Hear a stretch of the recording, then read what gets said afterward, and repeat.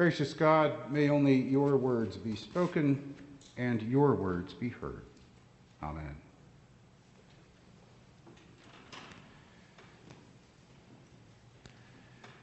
Maundy Thursday, this gospel scene is rich with so many powerful moments.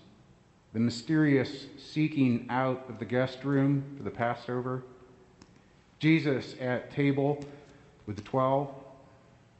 As soon as they're seated, Jesus' poignant prediction of his being betrayed, distressing the disciples by telling them that his betrayer will not be some external enemy, but one of them, one of the 12 disciples, one of those closest to him, there with him at supper.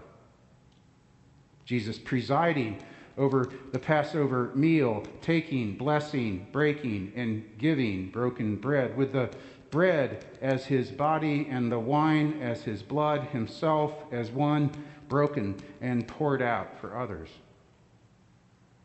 So many scenes.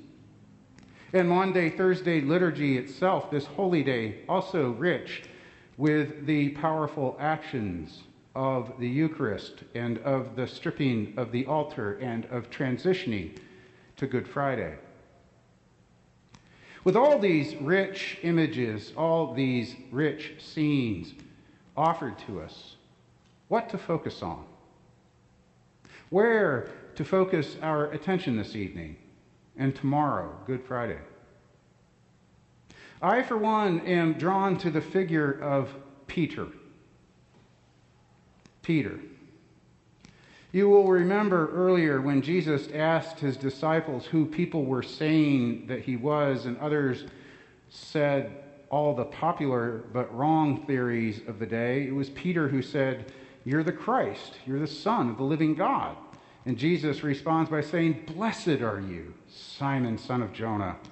This was not revealed to you by humans, but by my Father in heaven. And I tell you, Peter, that you are Peter, the rock. And on you, on this rock, I will build my church, and the gates of hell will not overcome it. I will give you the keys of the kingdom of heaven. Whatever you bind on earth will be bound in heaven. Whatever you loose on earth will be loosed in heaven." And Peter, just moments later, when Jesus tells his disciples that he's going to undergo terrible suffering and death on a cross, Peter says, no, this will never happen. And Jesus says, "Get behind me, Satan. You do not have your mind on things of God, but on things of humans." So here's Peter in that wild pendulum swing, going from being called the rock of the church to one influenced by Satan. Peter, symbolic of the church, symbolic of Christians. God could have chosen any way God wanted to work God's will in this world. God could have chosen legions of angels ascending and descending in perfect order, keeping God's will perfectly. Instead, God chose to reveal the divine will and work the divine will in the world through ordinary human beings like Peter, like you, like me. Tonight, Maundy Thursday, we remember that the night before Jesus was betrayed, he says, "You will all become deserters. It is written, I'll strike the shepherd and the sheep of the flock will be scattered. But after I'm raised up, I will go before you to Galilee." Peter says, No. Even if everyone deserts you, Jesus, I will not.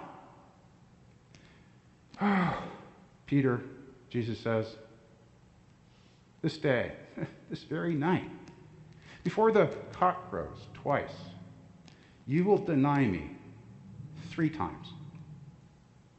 All the other disciples made the same promises. And as we'll hear tomorrow, Good Friday, not long after this scene, when Jesus is off on trial, Peter is standing there warming his hands by a charcoal fire.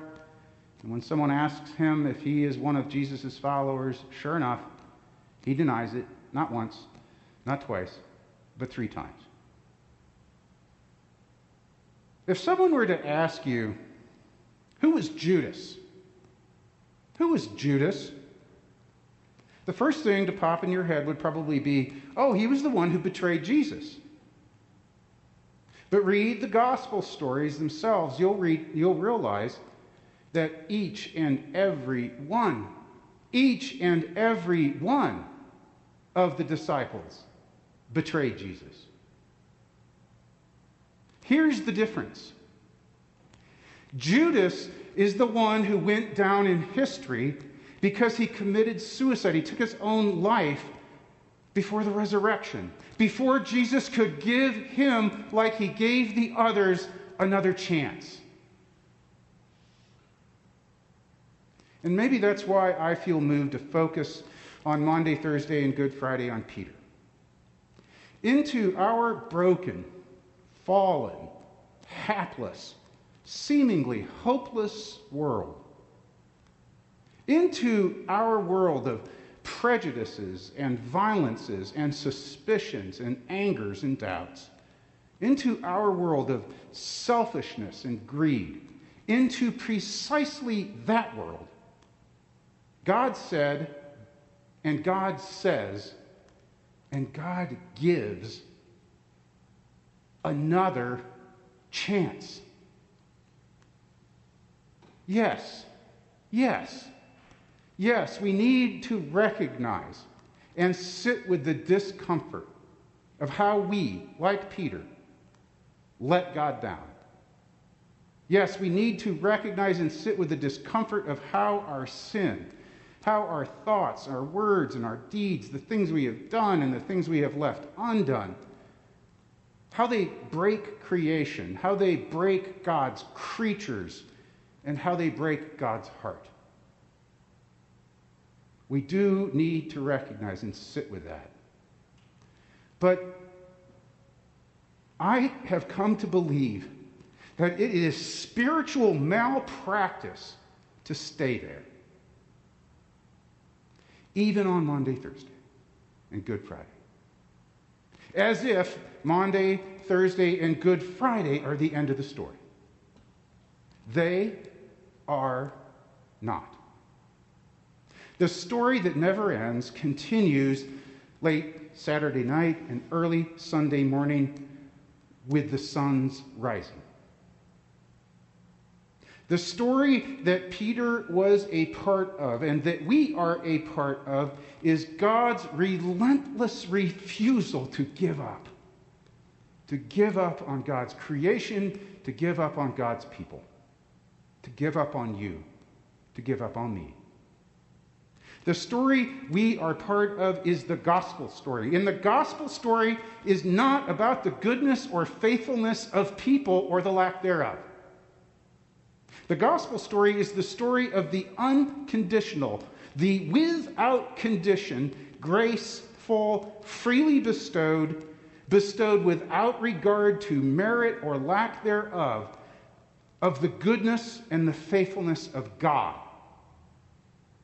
God is the hero of the biblical story. The church is a little bit about who we are, but it's mostly about who God is. The church is not so much about what we do or do not do, but about what God has done, is doing, and will do. So tonight, tomorrow, who shall I focus on? Maybe it's not Peter, even as a representative of the church, of you and me. Rather, the central character of the Maundy, Thursday, Good Friday, Holy Saturday, Easter story is not Jesus' flawed followers, but God in Christ, who, sometimes through Peter, and sometimes through you and me, and sometimes in spite of him and you and me, that God continues to spread God's message of reconciliation, never-ending second chances, and grace-filled love.